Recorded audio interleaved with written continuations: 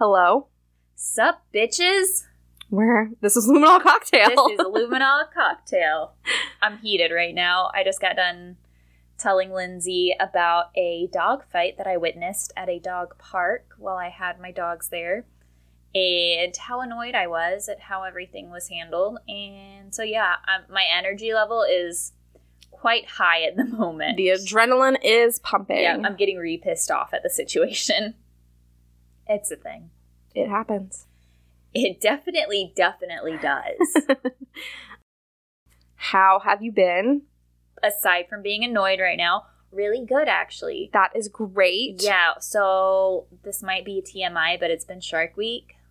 That's not great. So, like, that hasn't been ideal. And I don't know, but, like, I started having these cramps this week that I feel like I've never had before in my life.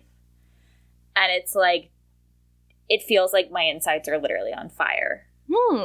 Like, that's super fun. It's like I'll just be walking along and it's just like searing pain. I prefer the stabbing pain personally. That's my favorite. See, same, because I know how to handle that. I'm like, all right, we're going to take a deep breath in and take a deep breath out. Breathing doesn't work for this pain. And it just kind of like, I don't even know how to describe it. I usually just sit upside down. I'm sorry, what? Yeah, like, I will lay, like, on a couch. Like, my back will be where your butt should be, and my legs will be in the air. And that makes my cramps go away. That's what you're supposed to do when you're trying to have a baby. Well, I'm not trying to have a baby. After you have sex, you're supposed to sit with your legs up. No. So that everything stays where it's supposed to. But it helps my cramps while I complain that I want to remove all of my lady insides. Yeah, if there was a way you could just take them out and put them in a jar until you decide you want to use them, that'd be ideal. I have definitely desensitized my brother. I've said some very disgusting things about periods because he'd be like, just get over it. I'm like, I'm sorry, sir. What? So, yeah, my dad didn't like to hear about it. And then one time I told him it felt like Satan had a hot fork and was scraping my insides with it.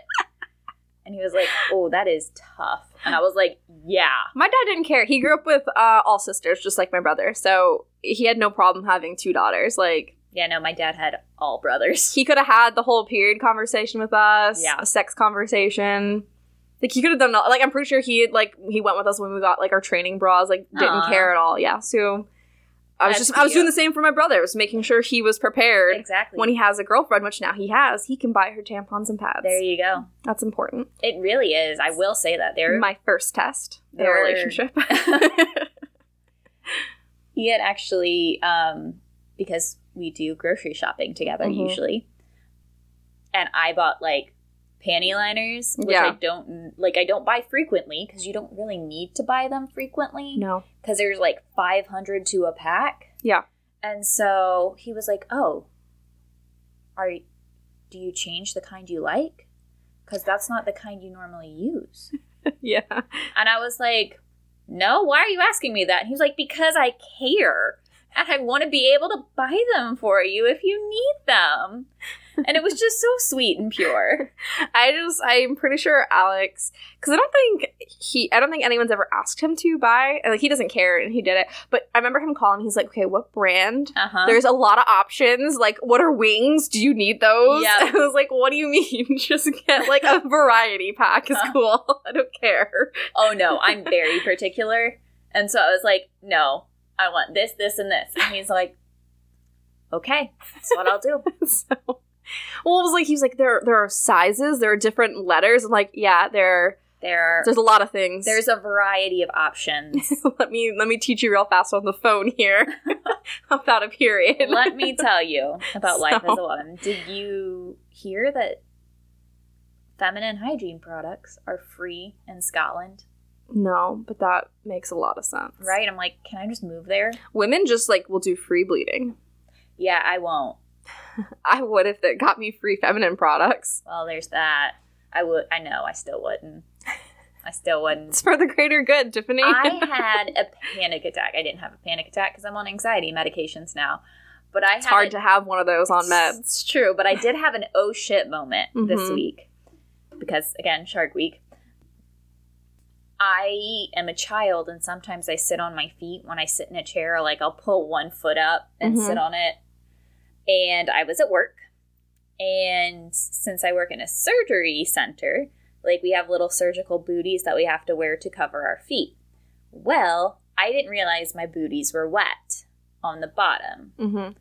And so I pulled my foot into the chair and was sitting on it. Didn't realize, because they weren't like sopping wet or anything like that, but they were damp. And then I got up and I walked across the treatment floor and I was like, my bottom feels wet where it shouldn't feel wet. And I was like, oh no. Have I just had an accident and now everybody's like, oh, Tiffany is on her period? Because our scrubs are light fucking blue, like Grey's Anatomy light blue. And I was like, all right, now I have to walk. She means intern light blue. Exactly. Not attending. No. And then I was like, the bathroom is back across the treatment floor. So I was like, well, I guess if something's going on, everybody's already seen it anyways. Be like that. It was just water from my booty. That happened to me in like 7th grade.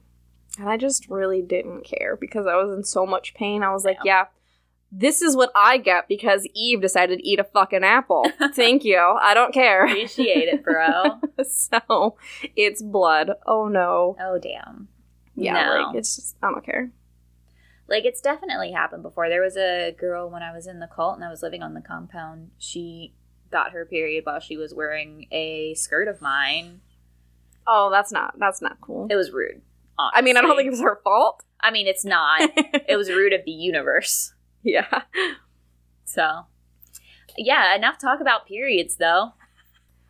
Honestly, if you can't handle talking about periods and diarrhea, then what are you doing listening to a true crime podcast? How are you going to hear about dismembering bodies? It's true, because I talk about that today. I didn't know that. I was just referencing the post that you posted on Instagram a few posts ago. Yeah. Yeah, where it's Jim from The Office making the face. Yeah, like, That's that. Well, thanks for unintentionally alluding to things I'm going to talk about today. Okay. I was like, oh, I guess you're familiar with my case then. No. I'm looking at it right now, and it's not ringing any bells. Fair enough. My week has been shit. We're not going to talk about it on the podcast. I'm just letting everyone know where I'm at mentally. So that's why I didn't ask. I was like, I'm going to not. The second half of the week has been a lot better. And maybe somewhere down the line we will all figure out what was wrong with me this week. Well, let's take a break and then we'll get into things. Yeah.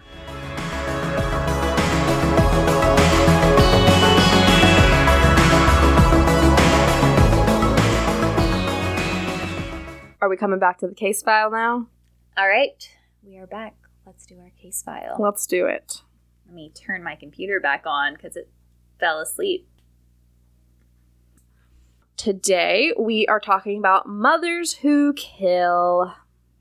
Which could mean I love this segment. They are a biological mother. Mm-hmm. It could mean they're an adopted mother. Mm-hmm. It could mean they are a mother figure, like an aunt, perhaps, who is raising them. Really, it's women who identify as a mother who then kill people. Yep. Usually their children. Usually. Who are you talking about today? Today I am talking about Elisa Baker. Ooh. Yes. Still not ringing any bells. Should it be ringing bells? Probably not. Okay. I'm talking about Sarah Henderson. I don't know who that is. That makes sense also. Excellent. I love it. Okay. I like when we come back to, like, just kind of like, you don't know who this is. Idea. And you probably never will. And that's what I enjoy. Honestly, that's been one of my favorite things about doing this podcast is, like, there are popular cases that you'll hear about. Like, there are cases that I've heard and they've been covered by, like, 3 or 4 different podcasts. We save those for the collabs. Exactly. And every now and then, like, sure, we'll talk about one that, like, maybe has already been talked about by another podcast. Sure. We try not to do that, though. But, yeah, exactly. Like, we make an effort. Do make an active effort to where it's like, if I... Especially a recent one that's, like, if it's been covered recently. Right. I'm like, ooh, I'm going to talk about this thing. And then I'm like, oh, wait, there are 5 other podcasts that have an episode on this within, like, my first Google search. I'm like, I'm not going to do that. So, yeah. Yeah. Yeah. That does make sense. I believe you get to read the quote today. Yes. So, this week's quote is, "We must not be surprised when we hear of murders, killings, of wars, or of hatred. If a mother can kill her own child, what is left but for us to kill each other?" And that's by Mother Teresa. Watch, I'm just quoting, like, wrong people left and right. Whoops. I'm like a white woman's Instagram. I do my best, but sometimes I don't come back to it. Fair enough. To fact check. Take these at face value. I don't know. What do you want me to do? I've only got so much time. We are drinking a blackberry and lemon gin and tonic. It's supposed to be a Meyer lemon, but those lemons are mighty expensive. If you have them, great. If you don't, just use a regular lemon. I was gonna say, like it's an easy fix. What was it? Ina Garten. If you don't have homemade, then store-bought is fine. That's all my life is just store-bought. Yep. I will say that we should be on the up and up for drinks. We should be turning a corner.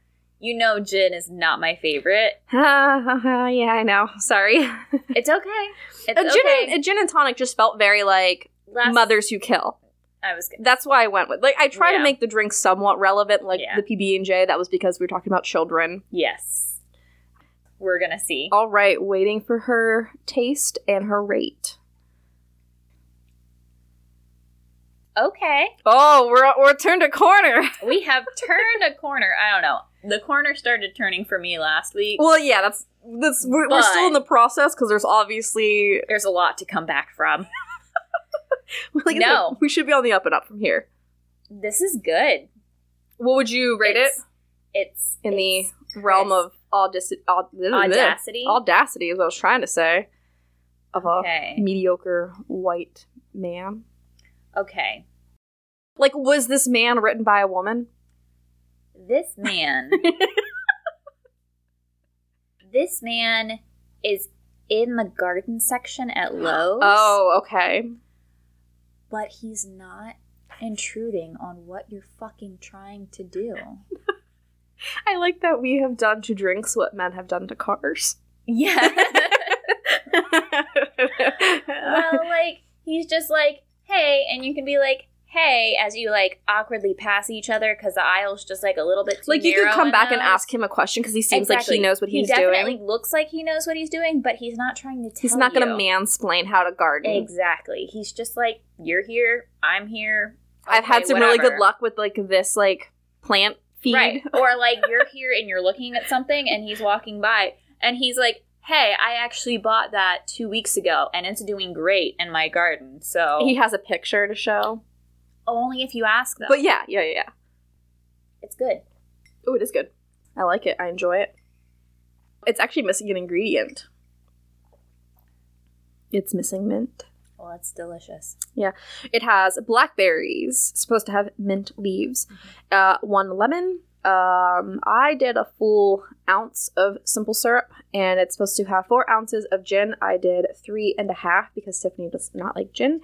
And then you top it off with some tonic water. It's crisp AF. I would drink this while I was worried you weren't going to be a fan because I had to muddle the blackberries at the bottom, and I know you're not a fan of, like... I'm not a fan of stuff floating in my drinks, but I'm just pulling my straw up a little bit so it's not in the crud at the bottom. I do like that it's made with, like, fresh blackberries versus a juice or a syrup or something. Like, I was going to say, like, that fucking razzleberry syrup or whatever it is.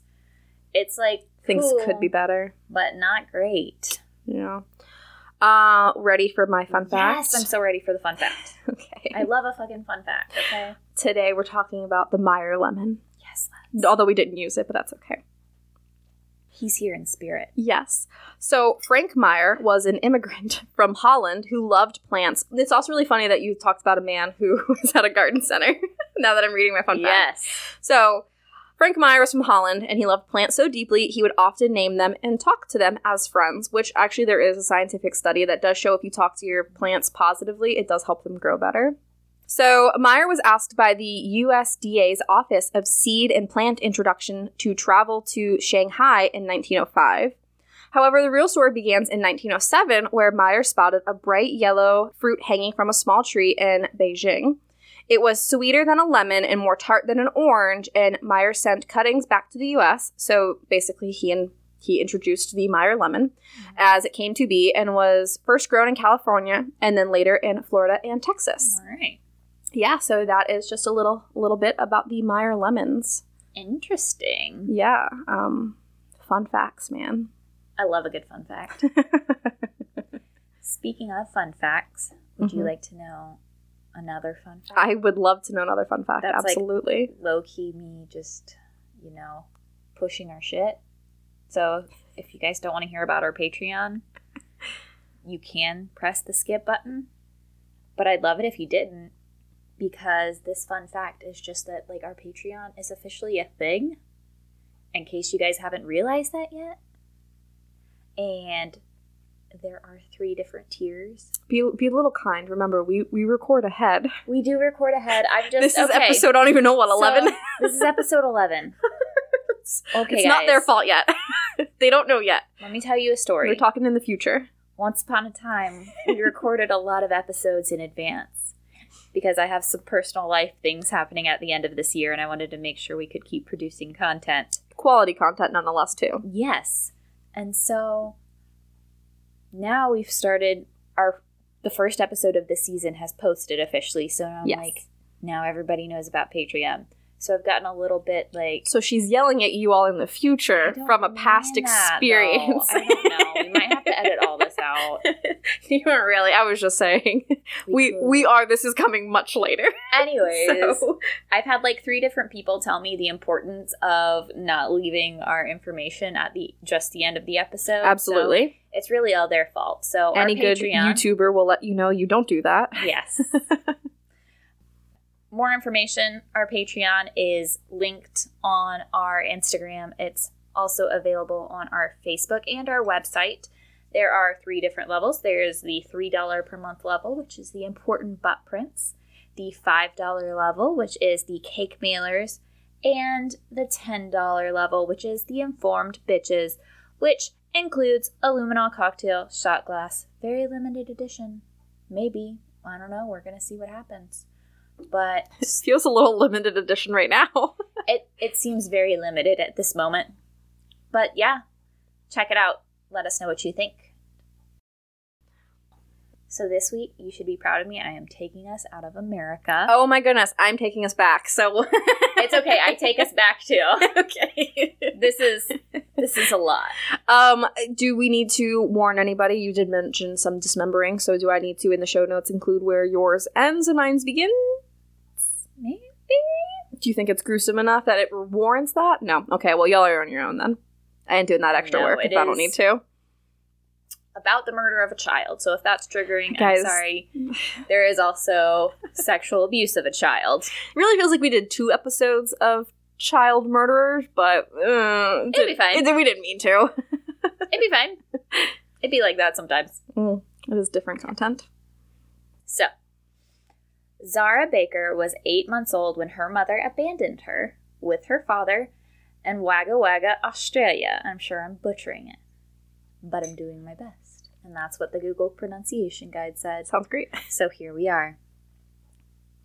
Shortly after her mother left, her father moved the 2 of them to Jeru to be close to his mother, Karen, so that she could help him with Zara.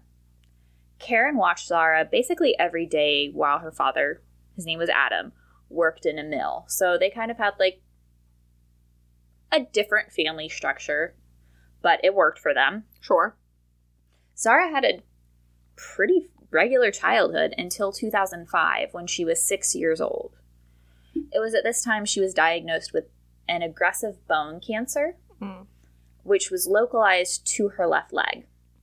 Due to this, doctors chose to do an above-the-knee amputation in hopes that it would be curative.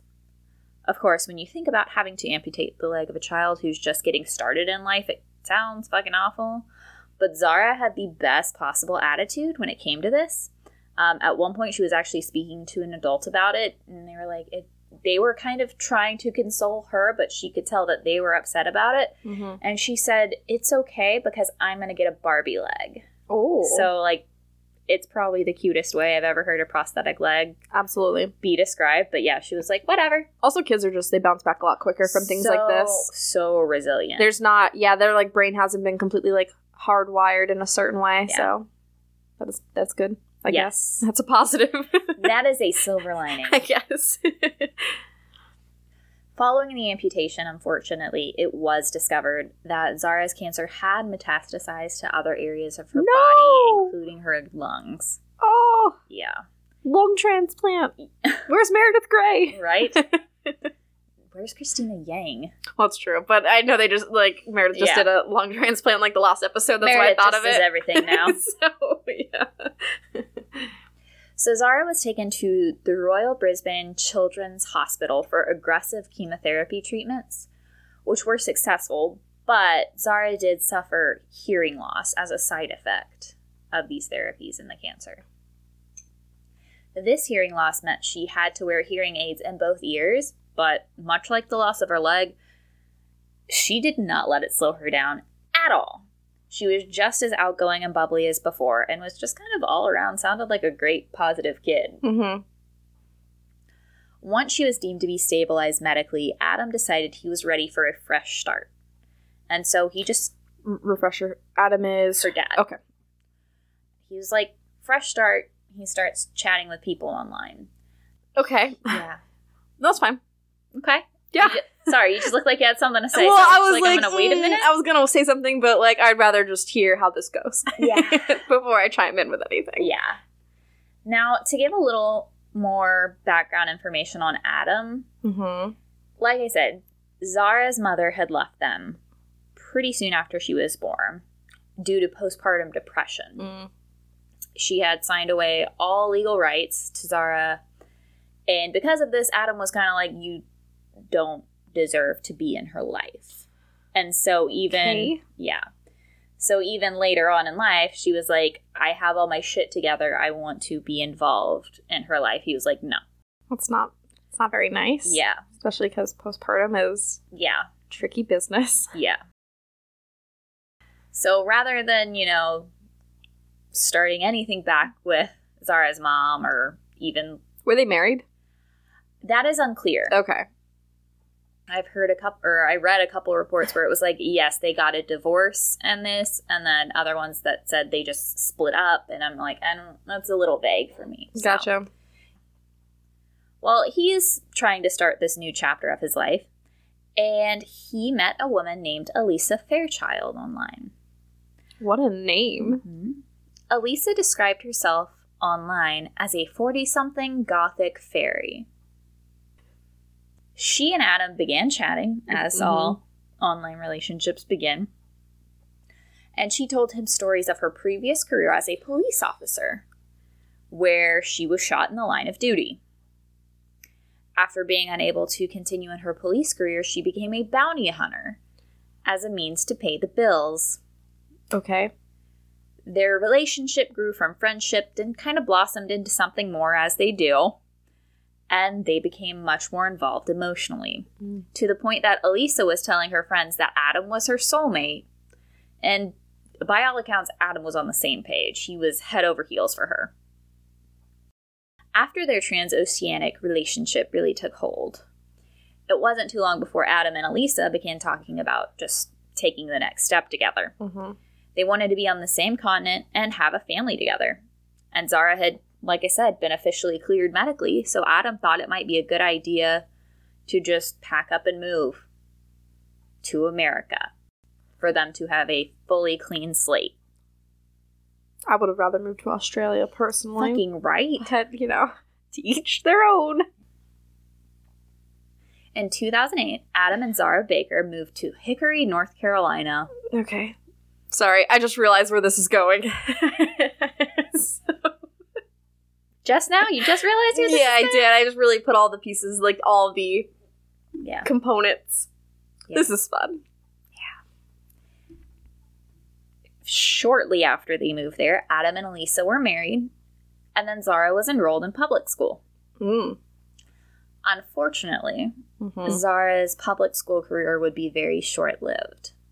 She began showing up to school with mysterious bruises that didn't have reasonable excuses. Yikes. Eventually, someone made a report that Zara was being abused at home, so social services got involved. Yep. Public school's good for one thing, I will say. Yeah.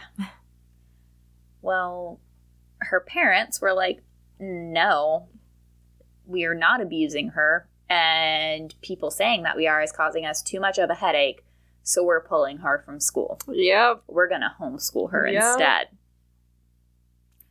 So at this point, the events of Zara's life become unclear. The story we're told is that she continued to be homeschooled, but there's no actual proof that she was continuing her coursework. Can I ask, how do you prove that? Because you were homeschooled. So what do? Do you do online classes, or does your mom submit your schoolwork? Or... So now there are online classes, but whenever I was doing it, when I was homeschooled, it was obviously the internet was around, but I know that. Not used to the extent. We had a dial-up connection, and the phone did you have to submit stuff to? Okay, because I don't know. I went to public school my entire life. Yeah, so there are different laws in different states, but for the state of South Carolina, you have to be a member of an organization of some sort that is state accredited, and each one of those have different roadmaps for how you can get it done. But essentially what my mom had to do was we did our schoolwork in our course notebooks or textbooks or whatever we had, and then she just had to record our grades, send those in, and at any time they can audit you and be like, okay, you say they're doing the work, show us. Okay. And then we also had to take the same standardized tests every year that every kid in school does. So there are a few different checks and balances in that system. Okay, so there should have been some kind of track that this kid was actually... Absolutely. Okay, that's what I want. I was curious how that works. Absolutely. Unfortunately, in the early 2000s, I mean, it was still... You could probably fake it to an extent, but her not having standardized testing scores should have been a red flag. Right. Or maybe she did, and those were also... faked. False, yeah. Yeah, okay. We don't really know what happens to Zara until October 9th of 2010. That morning, around 5:30, Elisa Baker called 911. There was a fire burning on their property, and she was like, I don't know, I just woke up. There's this fire burning. I need someone to come put it out. When the fire was responded to, police came as well. They found a small fire burning, and on an inspection of the property to try and figure out what, started the fire, they noticed there was a strong smell of gas from the silver Tahoe that was parked out front. Inside the car, which was unlocked, they noticed a piece of paper which read, quote, Mr. Coffey, you like being in control. Now who's in control? We have your daughter, and your pot-smoking red-headed son is next unless you do what's asked. $1 million unmarked. We will be in touch soon. The words "no cops" was written at both the top and bottom of the paper as well. The investigators did nothing with that information, which feels weird to me. Okay. No follow-up. Sure. Until 2 p.m. that afternoon. Why not? It's a couple hours. Yeah.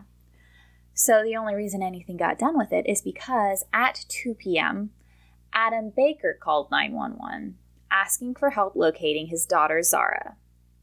They hadn't been able to find her all day and had found a note in his Tahoe talking about kidnapping the daughter of Mr. Coffey, which was the man who owned the property they lived on. They were worried that whoever planned to kidnap Mr. Coffey's daughter had mistakenly kidnapped Zara instead. Sure. Yeah. An Amber Alert was pretty quickly issued, and sniffing dogs were brought out to the property. The dogs signaled on both the Tahoe and another vehicle that was present, a Toyota Camry. The signal that they alerted their handlers to was meant to indicate there was evidence of human remains present on both vehicles. So both of the cars were impounded for future processing. So, as they should have finally, they decided to question Elisa more in depth about the events of the 9th. She claimed that she, Adam, and Zara had gone to Oktoberfest on October 8th and had returned home no later than 9 p.m. She said she woke around 2:30 a.m. and checked on Zara, who was asleep in her bed, and then went back to sleep before waking again at 5:20 when she noticed the fire in their yard and called 911. Mm-hmm. Luckily, they had the sense to question Adam separately. He explained that he hadn't seen Zara since October 6th. Okay. Which is like, how the fuck do you not see your child for like 3 days? What was his job? And also... Did he work nights, or was he like a truck driver? Or... So in Australia, he was a mill worker, so he found similar work. So it could have been like... Okay, I guess hours, yeah. But also, either way, like, one of you guys is lying because she said they went to Oktoberfest together as a family. Yeah. And he... I would just, because I was like, well, that doesn't make sense unless, like, you do work, like, a completely different shift than your kids are, like, actually awake and, like, existing. Yes. So... But still, like, you don't want to peek your head in and I don't know. At them when you're in bed or something. I don't know about that. That seems a little weird, but... Yeah. Red flags. Yeah, obviously. I would have been the red flag when they fucking found the note in the Tahoe or whatever. Right. But no, let's ignore that. And then, like they saw that before the parents did. That would have been a red flag for me. Right. So, yeah, a lot of red flags. A lot of things happening here that aren't great. I'm not an investigator. Well. What do I know? What do we know? So, while this is going on, Elisa Baker is still sitting around and she's like, you know what? I bet the fire was a distraction for whoever was going to kidnap Zara. And police are like, okay, bitch, why are you lying, though? Like, why are you trying to put this theory in front of us? Number one, as if we wouldn't have already thought of that ourselves. And number two, either you or your husband are lying about the order of events. Yeah. But why do you keep trying to put information in front of us? That's weird. And theories. Yeah. So by October 11th, Adam Baker got an appearance on Good Morning America. Okay. To plead for the return of his daughter. He was like, bold. We're pretty sure she's been kidnapped. Did police agree with this? Someone... Yeah. Yeah, okay. Yeah, every account that I read was like, by the 11th, they were still trying to be like, yes, we're going to do everything we can to recover her alive. Gotcha. But by the next day, October 12th, they were kind of like, we don't think she's coming back alive. Do you have those, 72 hours? Yep. That's about it? Yep.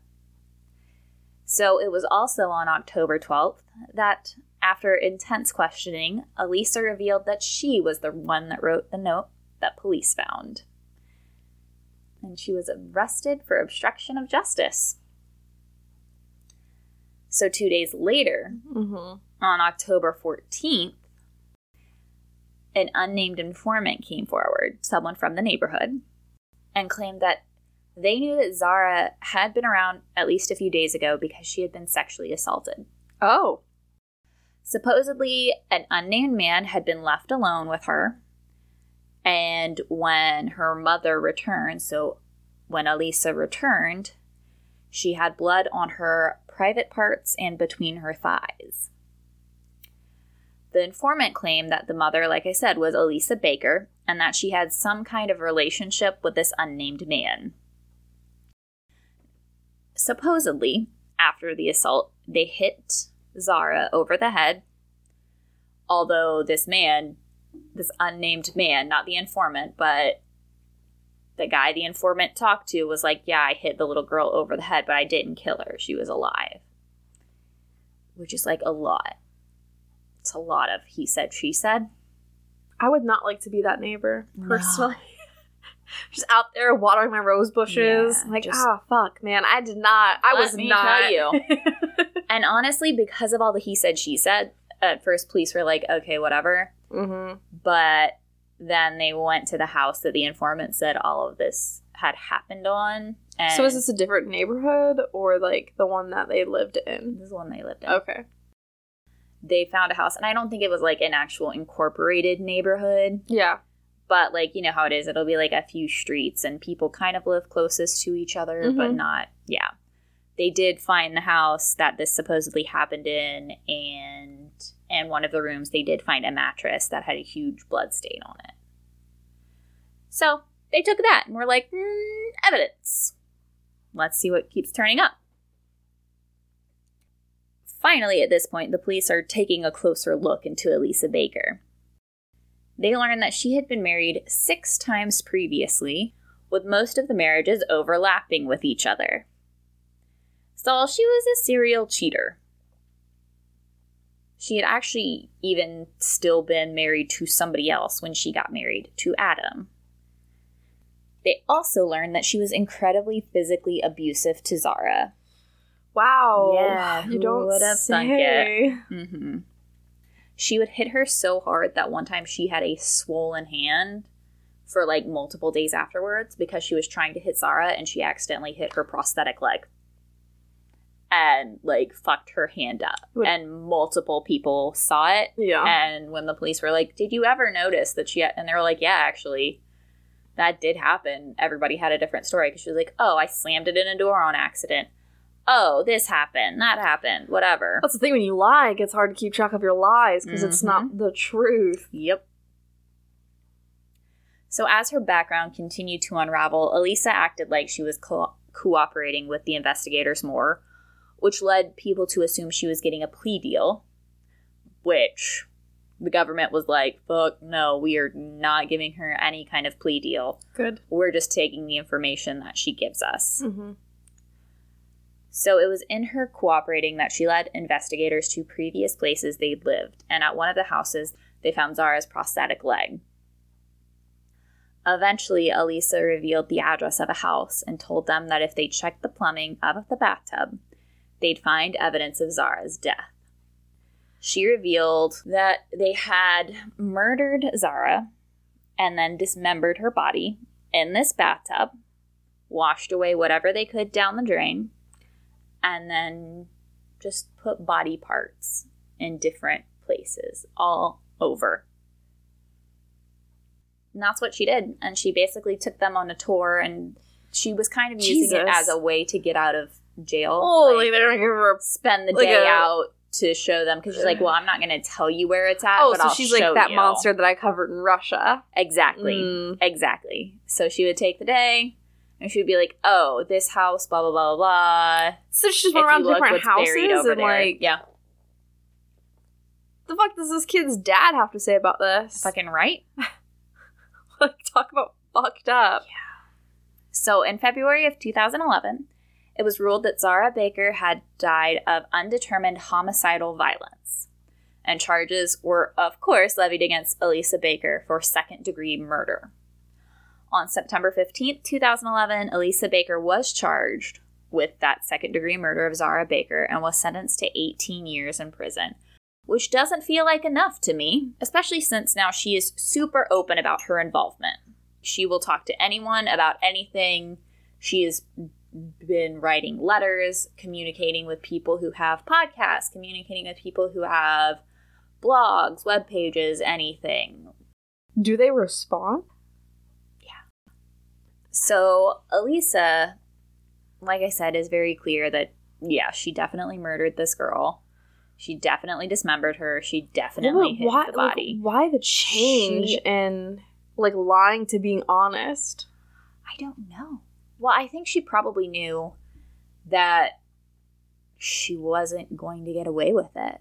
And so a bit of probably fame. Like, maybe if I just am honest as hell about it, I'm going to get off with a lighter sentence. Yeah, but it sounds like or maybe I'll get some sympathy or whatever. Like, she's honest, yeah, but it sounds like she's, like, manipulative about it. Yeah, and, like, almost like, oh, this is a sensation. Like, I'm going to get some fame from being this woman who did this to a child. She is also not quiet about Adam's involvement. She says that he is the, you know, one of the motivating factors and everything, and he took part just as much as she did. With her, the guy that she was cheating on him with? Right. That makes sense. Right. And there's been no evidence that has linked him with the death of his daughter. Like, they're like, hey, bro, you probably should have watched your daughter a little better. You probably should have gotten her out of this abusive situation. Did he know? It is unclear, but other people that have come forward, like people from school, are like, she had mad bruises on her body. You don't not see those. No, I guess you don't, but I guess you probably don't think the worst about this coming from, like, your house that you've established. He had also built up such an unrealistic like, ideology surrounding Elisa. She was never a police officer. Mm-hmm. She was never a bounty hunter. It's quite the story. Yeah. She's just a liar. Yeah. She just lies about everything. And so... She sounds like a narcissist. 100%. All of that being said, there's zero evidence to back up Adam being involved in it. That's nice to know, at least. Yeah. Zara's birth mother has come forward and basically is just like... That's a tough one. Fuck this woman and everything she stands for. Yeah. She should never be allowed out of prison. She had actually apparently just gotten reconnected with Zara because Zara was finally getting old enough that she could have an opinion and make her own decisions. Mm-hmm. And so she had just reconnected with her birth mother. And so, I'm sorry, Rufus, what did Elisa end up getting? 18 years. 18 years, and that's it? After 18 years, she's out? Free to go? Yep. North Carolina.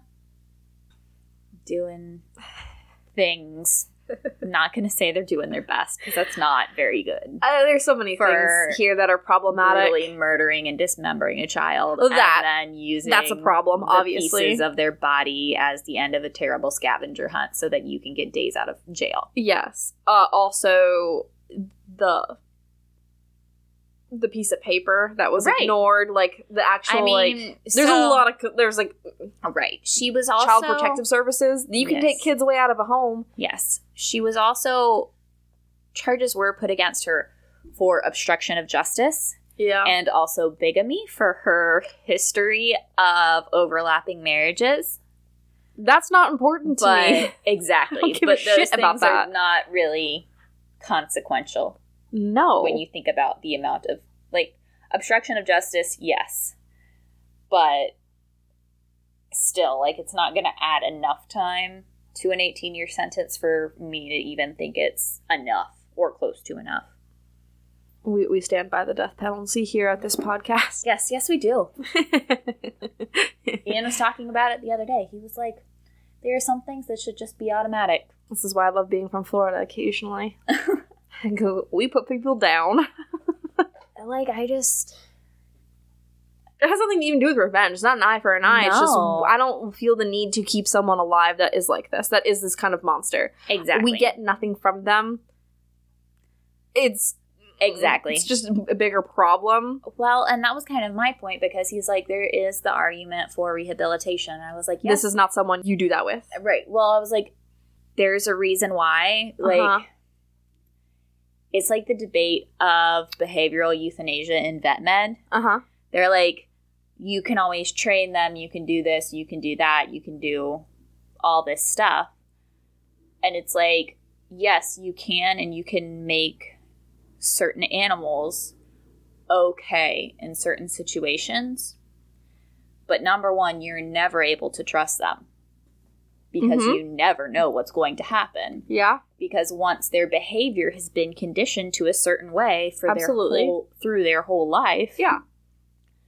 It takes a whole lifetime to undo it. You're not going to undo it in 6 easy training sessions or 6 easy therapy sessions. Oh, yeah, absolutely. What do you think is the, I guess, offense cutoff as being rehabilitated? Like, what violent offense can you commit that you could be rehabilitated for? What violent offense? Okay. Like, we're talking about violent, because, like the drugs, robbery, I don't care about that. We're talking about, I was going to say, violent. Like, armed robbery. Like, yeah, sure, anyone can be, if the systems were set up that way, obviously, you could be. But I'm talking about violent because I feel like there's like another element there. Yeah.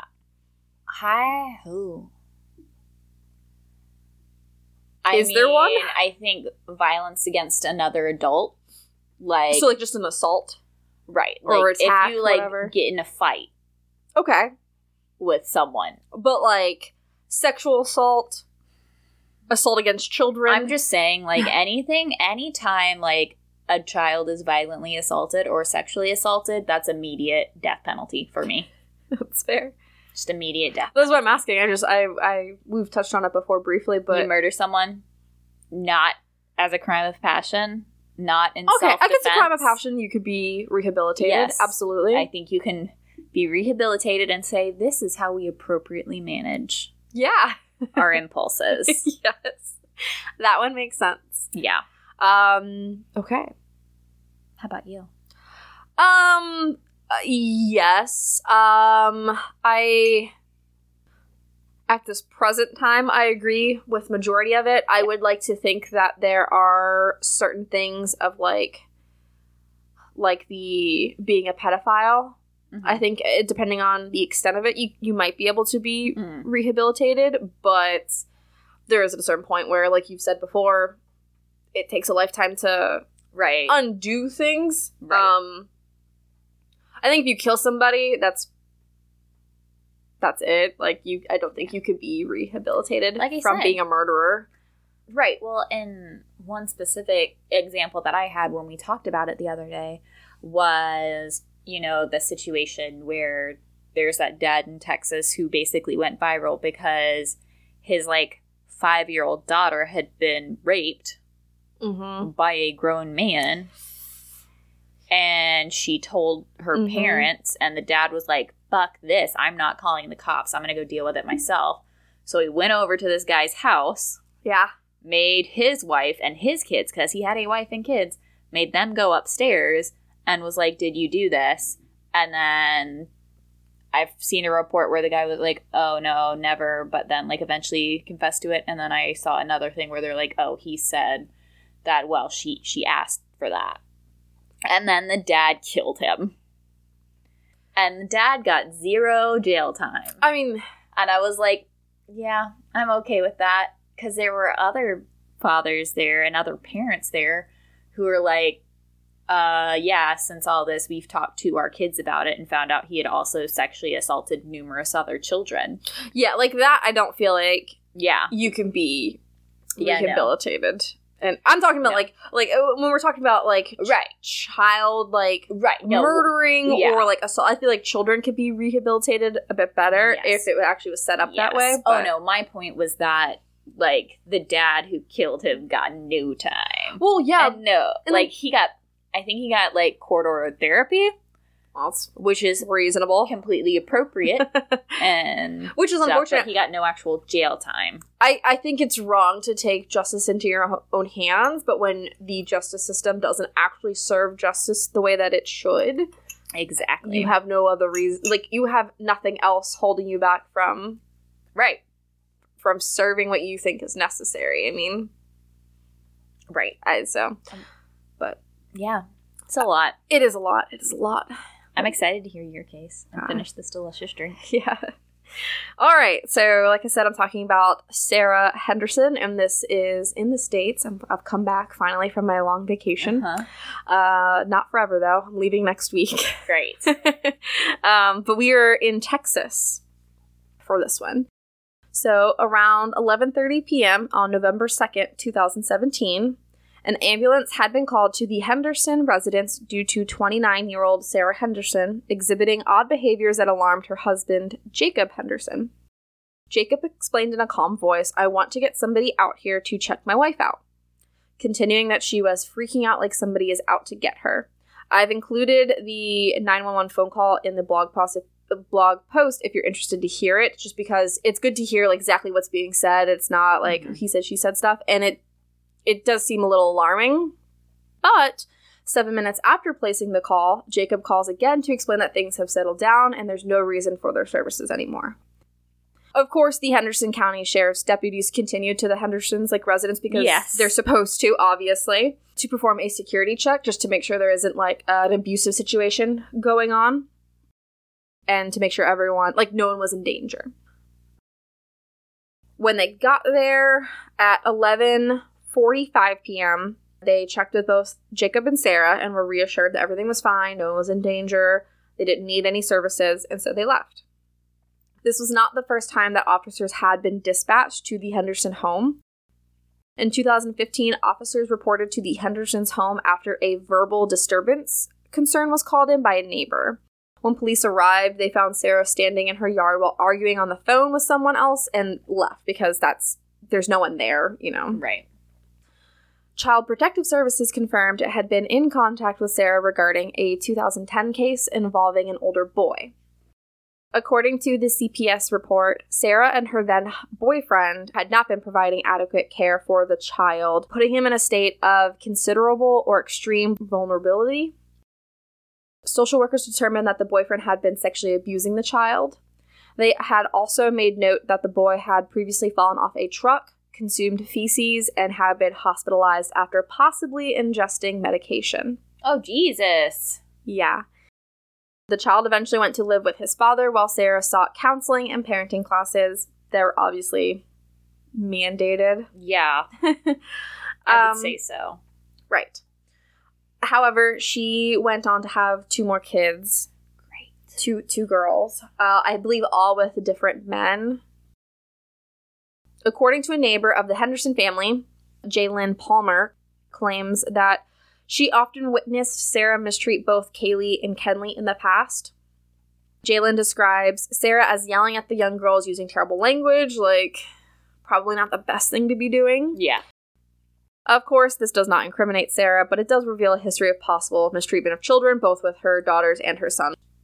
Jacob placed a frantic call later on November 2nd, around 2:20 in the morning, saying both of his daughters, Kaylee and Kenley, were dead. Now, they weren't his biological daughters, but he was there, married to Sarah and raising them. Right. Just, like I said, because, she, I believe, had, they were all half-siblings. Yeah. In the background of the phone call, Sarah can be heard saying she was going to hell for what she'd done, begging Jacob to shoot and kill her. Sarah had shot and killed her 2 daughters, aged 5 and 7. Sarah then attempted to shoot Jacob while he slept. However, the gun malfunctioned, and when Jacob woke up, he took the gun from Sarah before calling 911. Fuck. Yeah. Sarah was charged with 1 count of capital murder, while another capital murder charge was pending because when you, I believe in Texas, if you kill someone under the age of 12, it's automatically a capital murder offense. She was arraigned with a bail set at $2 million and was placed under suicide watch in jail because she had been trying to commit suicide while Jacob was on the phone with 911. Obviously, she was hitting herself, begging for him to kill her, all this stuff. The punishment for capital murder in Texas is life in prison or the death penalty. Yeah. Mm-hmm. So Henderson County Sheriff Bodie Hillhouse said that Sarah showed no remorse or much emotion when she confessed to the murders of Kaylee and Kenley, remaining composure while stating the details as just matter of fact during her interview with police. Of course, once Sarah was arrested, she quickly confessed this entire thing, that she was the murderer and why she did it. According to Sarah, she killed her daughters because she was going crazy with financial stress and had just gotten caught up in, quote, everyday life.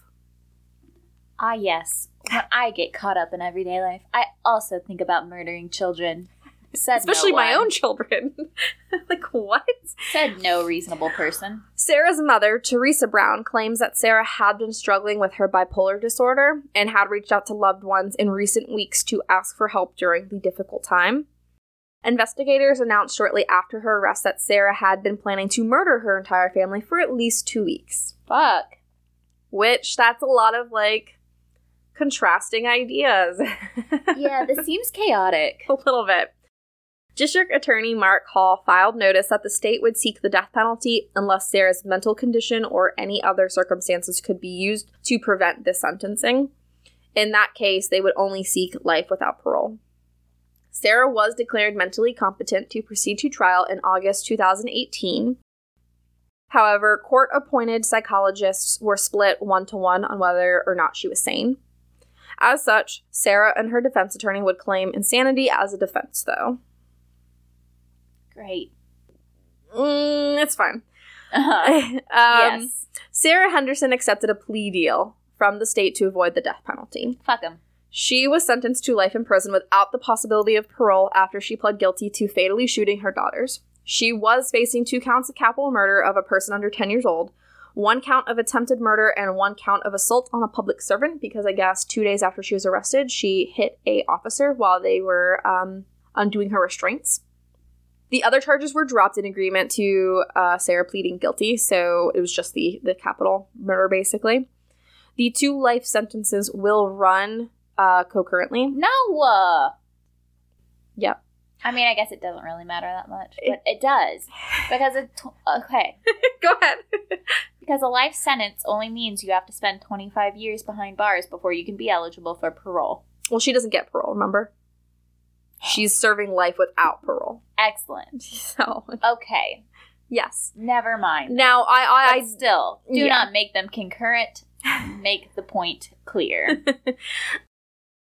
I obviously had some problems with this. However, her husband, Jacob, explained to the district attorney that he wanted Sarah to spend her life in prison instead of receiving the death penalty, which is why he offered Sarah that deal. He was listening to the family, basically, which I can't fault anyone for doing. No, but, damn. Yeah. The courtroom that led to Sarah's life sentence was filled with family members adorned with pink buttons with the faces of Kaylee and Kenley on them asking for justice. A family member stood for a victim impact statement and explained that a loss like this doesn't heal with time and that their family is broken. According to neighbors, the girls rode their bikes around and often drew pictures to leave in their mailboxes as a surprise. Aw, that's adorable. Kaylee and Kenley were sweet children with bright futures, and it's obviously upsetting that at 5 and 7 years old, all of their opportunities, dreams, and wishes were snuffed out by their mentally ill mother. God. And that is Sarah Henderson. Henderson, yeah. You got it the first time. I did. I thought I said it wrong, and I was like, no, that's correct. No, I was right, damn it. Yeah, so. That's terrible. Welcome to Luminol Cocktail. Yeah. We only talk about terrible things. It's true. It is true. Yeah, I think anytime a child is murdered, it's just an extra layer of sadness because you don't know the person they were going to be or what they were going to do. They had no options, no opportunities. Yeah. And to be taken away by a parent also. The person who's supposed to love you most in the world. Mm-hmm. Although we all know that that's not usually the case. That's not the case. Quite in cynical. Many scenarios. No.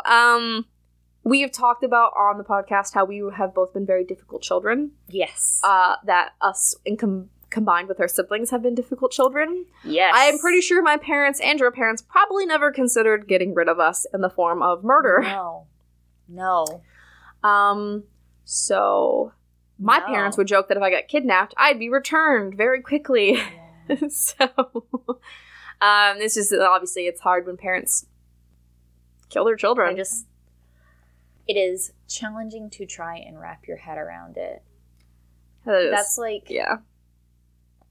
I almost didn't do the case that I covered because people were like, well, online when people were talking about it, it's like, well, it's different because it's not her kid. And I'm like, no, but it is her kid. Yeah. Because when you get romantically involved with someone who already has kids, their kids are your kids. Absolutely. That's what it is. Yeah. Whether or not that's how you view it, that's literally what it is. And if that's not how you view it, then you don't need to be involving yourself. I mean, yeah, with children. In my case, the husband was not the biological father of any of the children, but loved those 2 girls as if they were his, and he was supporting them. They were his girls. Yes, exactly. So, I mean, yeah, if you're a genuine, good-hearted person, you will view those children as your own without DNA.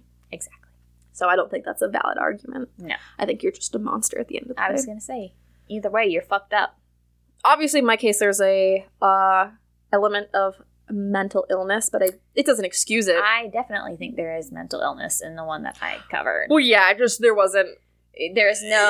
diagnosis there, so... No diagnosis other than pathological liar. Yes, obviously they both... I mean, it kind of feels the case with any a lot of the murders. Yes. But it's not an excuse to me. Absolutely not. Like her mother saying, like, oh, Sarah reached out to loved ones, but at the same time, while she was still planning to murder her family for 2 weeks. Right.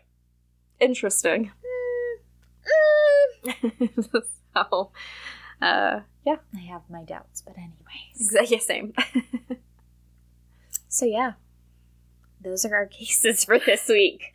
Have fun with those. I'll let you marinate on that while we move over to our weekly verdicts. Mm-hmm.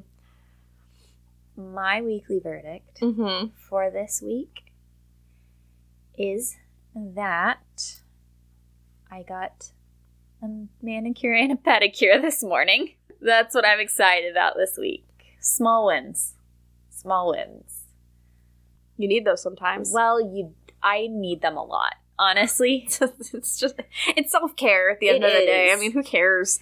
That's the thing. For a long time, and I may have already talked about it on the podcast, but like, I started getting my nails done, and then I was like, I should save my money and not do this because it's like $50 every 3 weeks to get my nails done and keep up with them.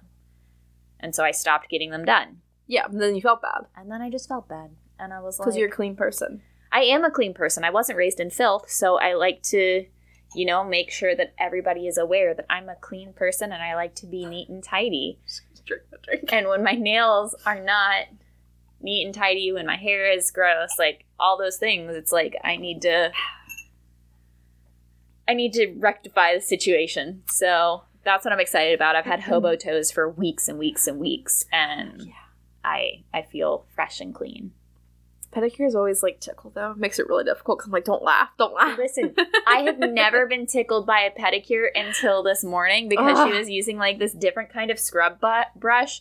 Getting right in the arch of my foot and spending way too much time there. I'm like, man, that's not where the dead dry skin is. Okay, just move on to the heel. Okay, yes, that's where the crust is at. Exactly. Like there is no need for this to be tickly time. No, let's move on, please. I don't have a weekly verdict. Yes, you do. Sure, I'll lie. I have a weekly verdict for you. What? Your weekly verdict is that you are in a healthy relationship where you can talk through your problems. Yes. Mm-hmm. I don't want to use it just in case things in the future go bad. Okay, fair enough. You can edit that out. You're not wrong, though. I mean... I'll just explain very quickly. Me and Alex had a really tough go of it when we got back from our vacation to Florida. And it definitely had put a strain on our relationship. But Tiffany's not wrong. We both are mature people. Of course I'm not wrong. Who can have conversations about things. Mm-hmm. And that's about as far as a weekly verdict as I'm probably gonna get. I'm on break from school. That's a good one. There we go. I don't have to do school for another week. I've been off for like 2 weeks. That's exciting. Yeah. All right. So on to our first responders unit. Mm-hmm. As always, you can find us on Instagram at Luminol Cocktail Pod. You can find us on Facebook, Luminol Cocktail Podcast. And you can find us on our website, which is luminolcocktail.com. Again, you can find our Patreon information there. You can see the links to all the different places to listen to us. You can also see pictures of each drink if you decide you want to drink along with us and try out the drink from this week. Super yummy. Highly recommend this Maybe one. the first 9 skip, but... Perhaps, yes. Unless you're into those flavors. flavors. So the very first drink... The first one was good. The first one was good. Then maybe skip a few. And then circle back to 99, 100. There you go. There you go. But yeah, we hope you enjoyed this week's episode, and we will be back next week to serve you guys another round of Luminol cocktails.